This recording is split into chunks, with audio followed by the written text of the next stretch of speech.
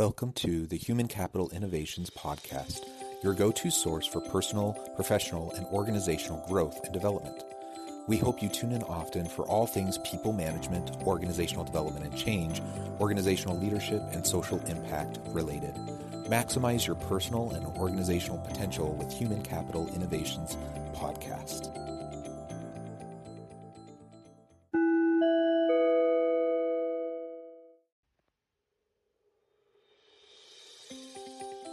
Welcome to the Human Capital Innovations Podcast. In this HCI podcast episode, I talk with Neelu Kaur about bringing mindfulness and stress management practices to individuals, teams, and organizations.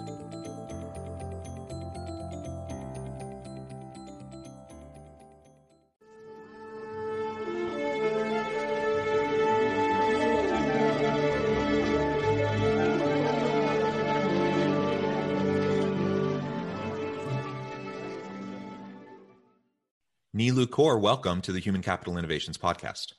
Thank you. I'm so happy to be here. Yeah, I'm super excited to have a nice conversation with you today. We're going to be focusing on bringing mindfulness and stress management practices to individuals, teams, and organizations. And I think there's never been a more important time than this COVID moment. We've been in the midst of this for 14, 15 months now.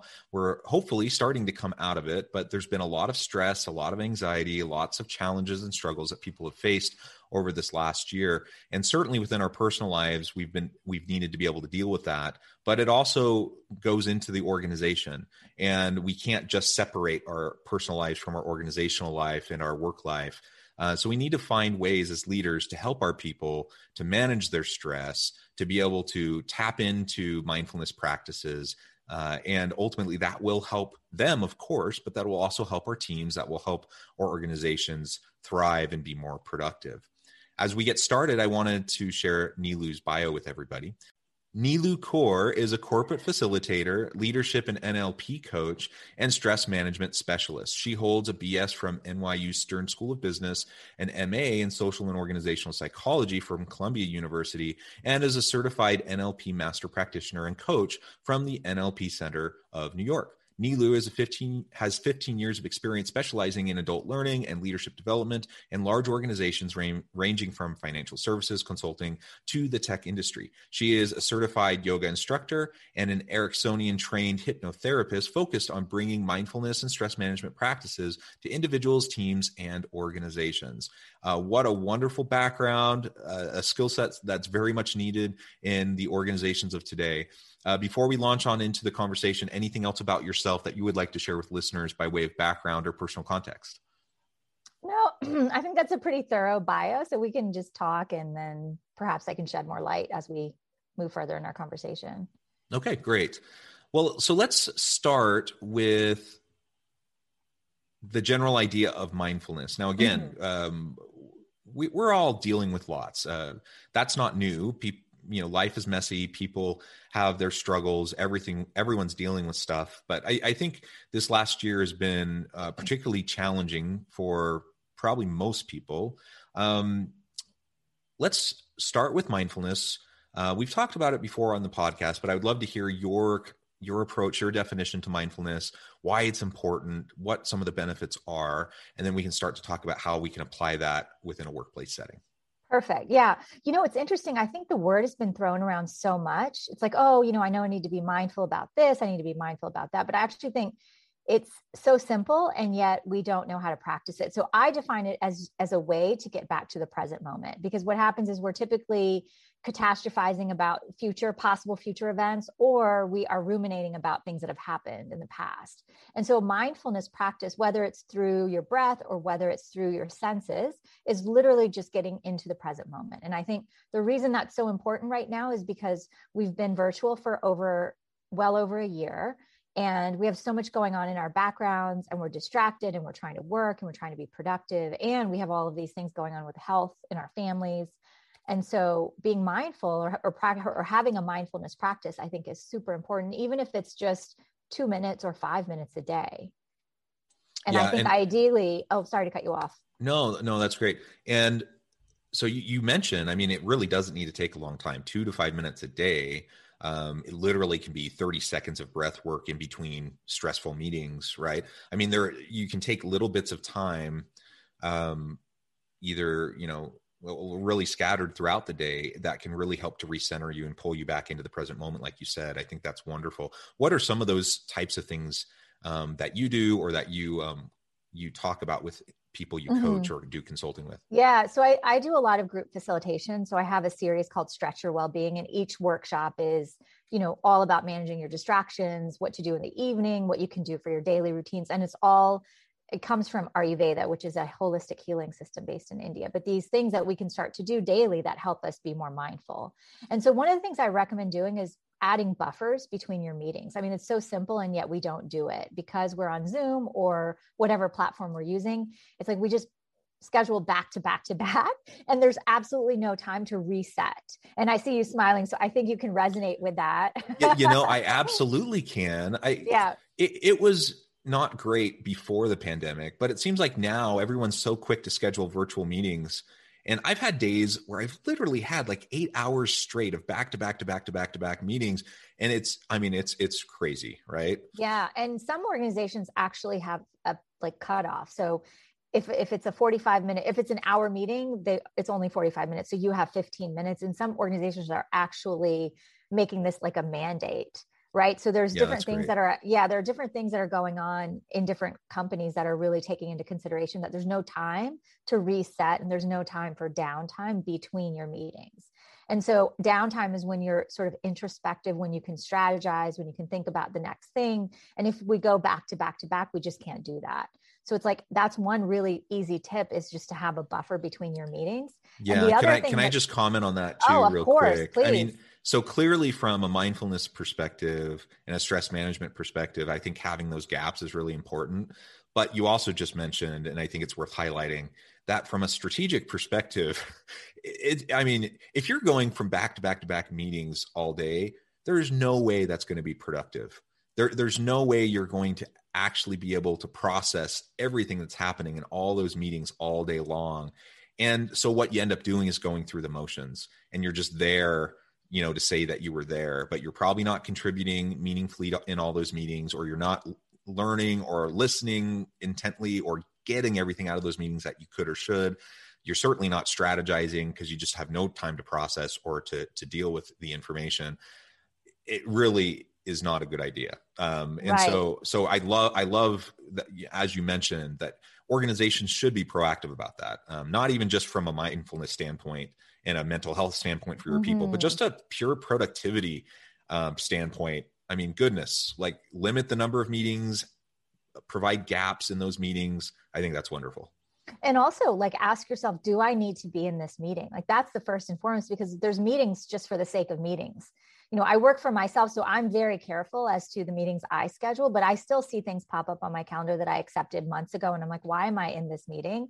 So it's like, really, the first question is, do I really need to be here? Am I going to be productive? Am I going to offer anything? Because if you're not, then there's no point in spending your time and wasting the time of other people. So I think the first question is really to do like an audit of your calendar and say, do I actually need to be in these meetings? And if you do, make sure you have time to actually process the information so that you can add value. Otherwise, you're just going like a robot in autopilot from meeting to meeting.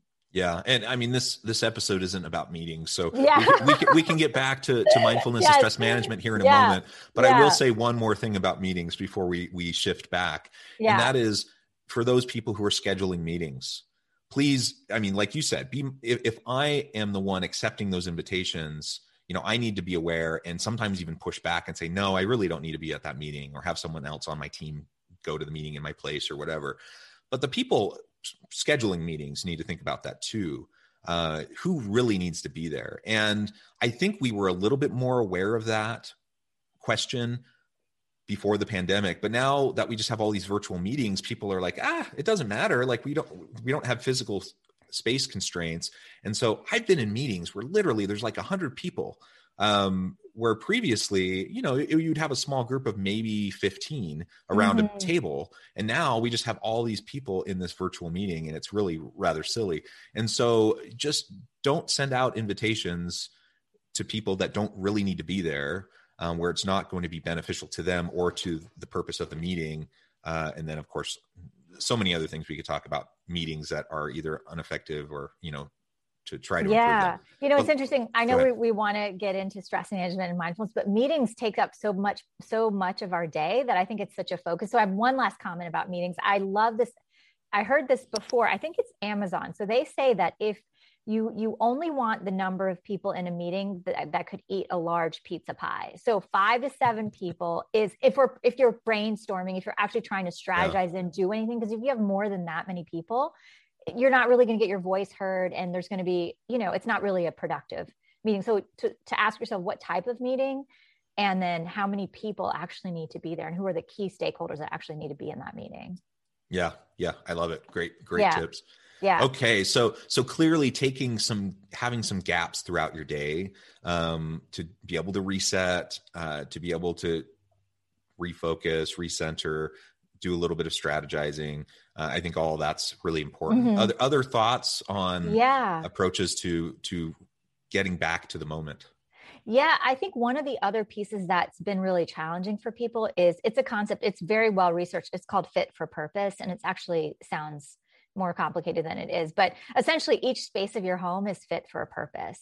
So what's happening is if you work in your office area and then you take your laptop over to your living room and then you take your laptop to your bedroom, like you're going to be working till 2 and 3 in the morning. And I think the beginning of the pandemic, no one knew what to do and how long it was going to last. But now we're seeing that we're working longer than we ever worked. We're not commuting. So we're adding that time in front of the screen. So it's like fit for purpose is that each place in your home is fit for purpose. So your living room is for relaxing, your workout areas for working out, eating. And also if your children are homeschooled, making sure that there's boundaries, not just for yourself, but for your family as well. So that when you are spending time together, you have a space in your home that's designated for that.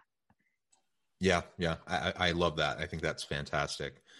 So as we're going about trying to reconnect to the moment and recentering ourselves and practicing, deep breathing and self-reflection and other sorts of mindfulness practices, you were joking before we started recording. For anyone watching the video, you can see my t-shirt. For those of you just listening, you can't, but it says, "I'm just here to pet my dogs." To pet the dogs. So everyone who listens to this podcast consistently, I have dogs. I have 2 beautiful dogs. I take them on multiple walks a day. It's as much for them as it is for me, right? Because that's my opportunity in a short period of time, get outside, enjoy the fresh air, enjoy the time with my pets, and just clear my mind and get back into the moment, regardless of whatever frustrations or challenges I've been facing that day. That's wonderful. And it makes me a better dad. It makes me a better husband. It makes me a better boss. And ultimately, I'm more emotionally centered when I do simple things like that. It doesn't take tons of time, but it makes a big, big difference. And I'm more productive because of it. Yeah, I love that. And I love dogs. I don't have a dog. I wish I did, but I think even if you don't have pets, and you don't have to take a walk every day, it's really important to break the routine of what you're doing and actually take a walk outside, get some fresh air. Since we're not, before I think people would maybe walk from building to building when they're having different meetings or they're meeting different colleagues or different clients. And so you're out and about, but we really haven't been able to do that. And so it's adding that component of mobility and movement in your day is super important as well for managing stress.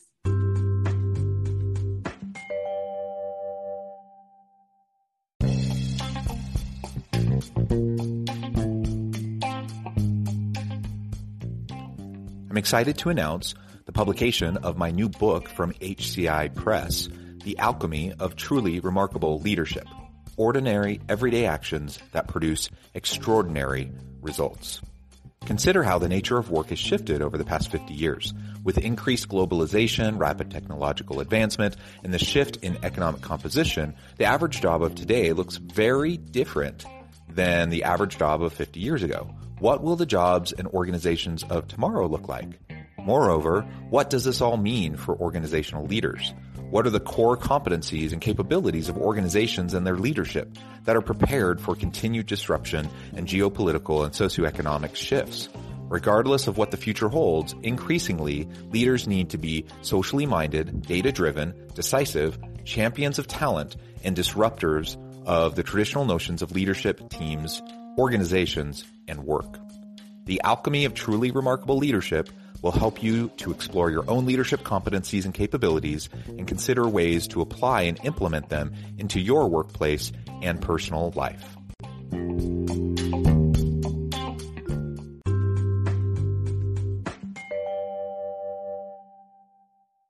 So let's shift a little bit now and talk a little bit more explicitly about stress management within the workplace. Mm-hmm. So as leaders, there's many things I need to be worried about and I need to pay attention to. But I hope all leaders are paying attention to the mental and emotional health of their people. If for no other reason, even if you're just a cold-hearted boss and you don't really care about individuals on your teams, I'm sure that doesn't apply to anyone listening. But even if that were the case, there's still a clear business case for stress management and making sure that people can deal with those things effectively. It reduces absenteeism and turnover and all those related costs. It gets people are more creative and innovative. They are more collaborative. Performance, all sorts of performance metrics go up when we deal with those types of things in the workplace. And then, of course, there is the human case as well as the business case. The human case, of course, is we need to treat our people with dignity and respect, and we need to treat them as a whole person. And if they're hurting or they're struggling, one of their roles as a boss, as a leader, is I need to help support them to be their whole authentic self in the workplace. So hopefully anyone listening, you'll be thinking about what you currently do, what you could be doing to help support your people. Neelu, any specific tips that you have for listeners about how they can go about helping their people to deal with the stresses, the anxieties, the challenges and struggles that we all face in the workplace? Yeah, I have so many thoughts about this, but the first is if you are not doing this for yourself, if you're not mentally well and you're not bringing your full self to work, then you're not going to be a good role model. And we model the behavior that we see at the tone at the top. It just kind of is part of the culture of an organization. So, eating well, sleeping well, movement, all of that, if you're not doing that as a leader for yourself, and then you're trying to open up a space for your employees to do that, it's not going to happen. There's an incongruency or a disconnect if you're not practicing what you want your people to do. So that's first and foremost is taking care of yourself. Can I add to that? Yeah, please. It doesn't really matter what you say. If you're doing something different, that behavior and what you're modeling is what your people are predominantly going to do, right? So you can say all the right things, but you better do it also, or, it's still going to lead to burnout. It's still going to lead to all the different strains that people face. Right. And even if you're saying something different, so people might be leading a healthy lifestyle, but they're losing trust in you as a leader because you're not practicing what you're preaching, right? So there's this inauthentic piece if there's incongruency about what you're saying and what you're actually doing. So really important to manage your own sleep, manage your own stress as best as you can. And then that sort of sets the stage for success for your people. Yes, absolutely. And I'm sorry, I was cutting you off. You're about to go on to another idea on how to help your people manage stress. One of the things that I think is happening is we assume business as usual. If no one comes to you and is complaining, or no one says hey, I'm really struggling, you just assume everyone's okay. So I think right now, especially again, since we've been virtual for over a year, it's to have more frequent check-ins, to maybe do something different. So there in the beginning of the pandemic, there was these happy hour Zoom meetings. Maybe that's not it, right? Maybe there's something else you can do that's a more connecting, sort of psychologically safe activity with all of your people, or have your, people managers do that with their people. But ultimately, it's a constant, regular reach out to actually ask, how are you doing? Because I think leaders assume if they're not hearing anything, then everyone's just fine.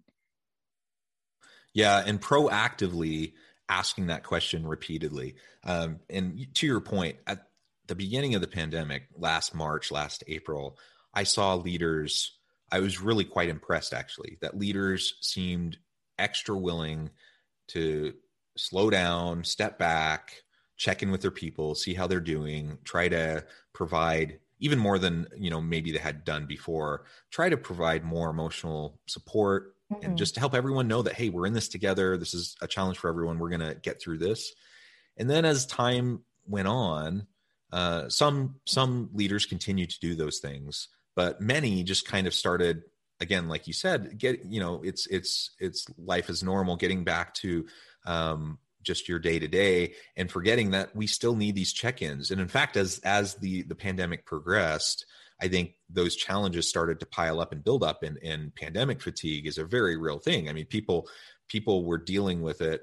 My kids are all now back in school in person, but I have 6 children who are all doing school at home for 8 months, something like that. And that's a huge load.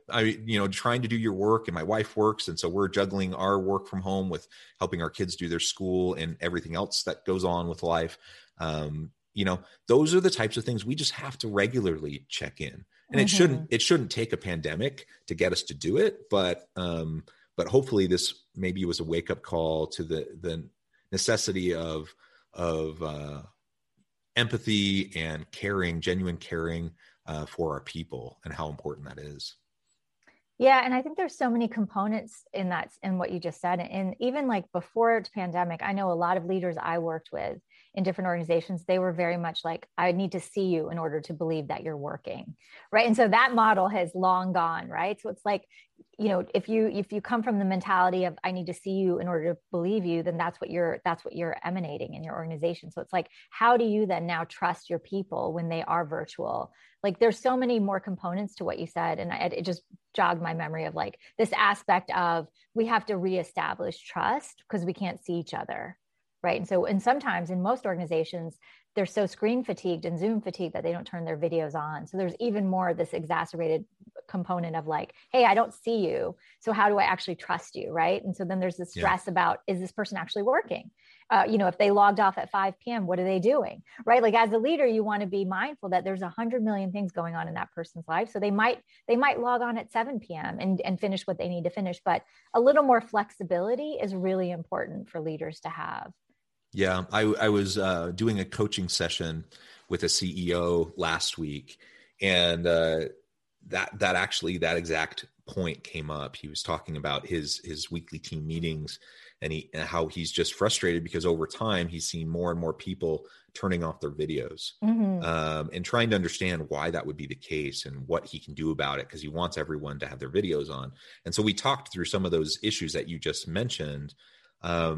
And part of it was just asking him the question, why do you need them to have their videos on? I mean, I'm a believer, like if we're not in person, I would love to have everyone have their videos on as much as possible because we can interact a little bit more.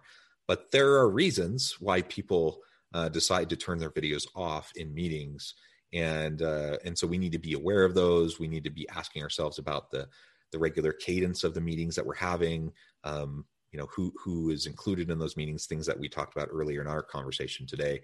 But just to reiterate your point, it really is a pressing challenge that I think many leaders are facing.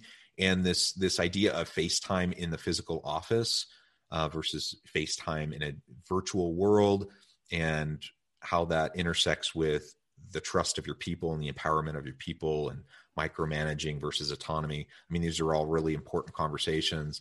And ultimately, I say this again and again and again to leaders, to my students, to listeners on this podcast.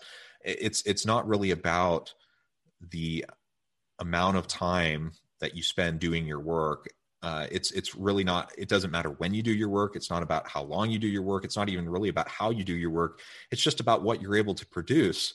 And right. if you're productive and you're creative and you're accomplishing everything and more that your boss wants you to do, who cares how you're doing it? Who cares if you have your camera on? Who cares if you're doing it at 2 a.m. or 10 p.m. or 2 p.m. And so we need to loosen up a little bit. I think we need to let go of the control a little bit, trust in our people a little bit more.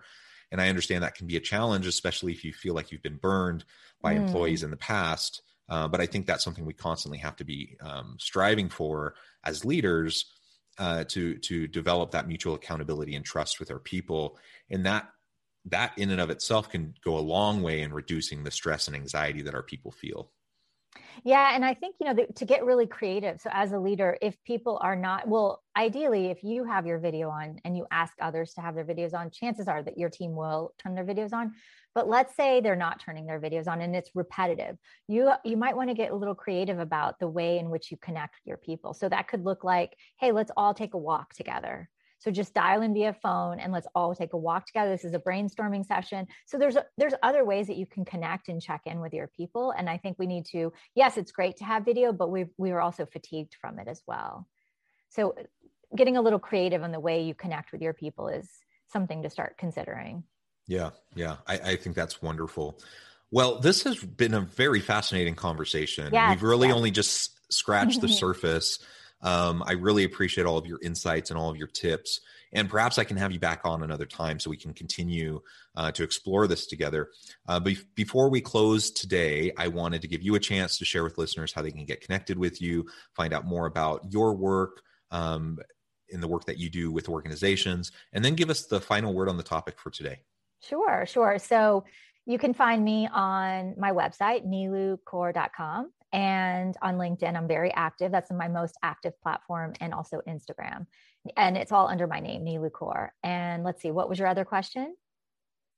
Oh, my work with organizations. So yeah, if you look at my website, you can see the organizations I work with, and then we can, connect and I can share some of the work that I've been doing with individuals and teams. And my final thoughts on stress management and mindfulness is that whether you're a leader of an organization or you're the leader of your home and your family, if you're not present, no one around you is going to be. So you want to model the behavior. And I think that's really important.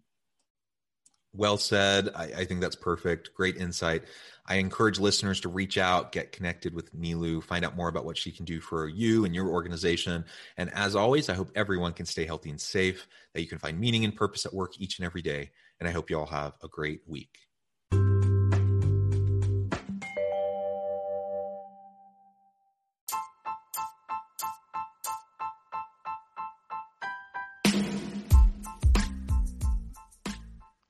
We are excited about the launch of HCI's new magazine, Human Capital Leadership. Human Capital Leadership is a free, interactive e-magazine designed to help individuals, leaders, and organizations find innovative approaches to maximize their human capital potential. We will be publishing issues quarterly in August, November, February, and May. Check out the first issue and let us know what you think.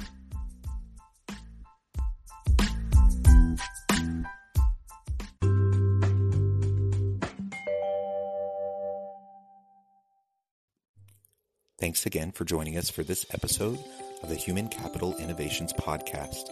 I hope you stay healthy and safe and that you have a great week.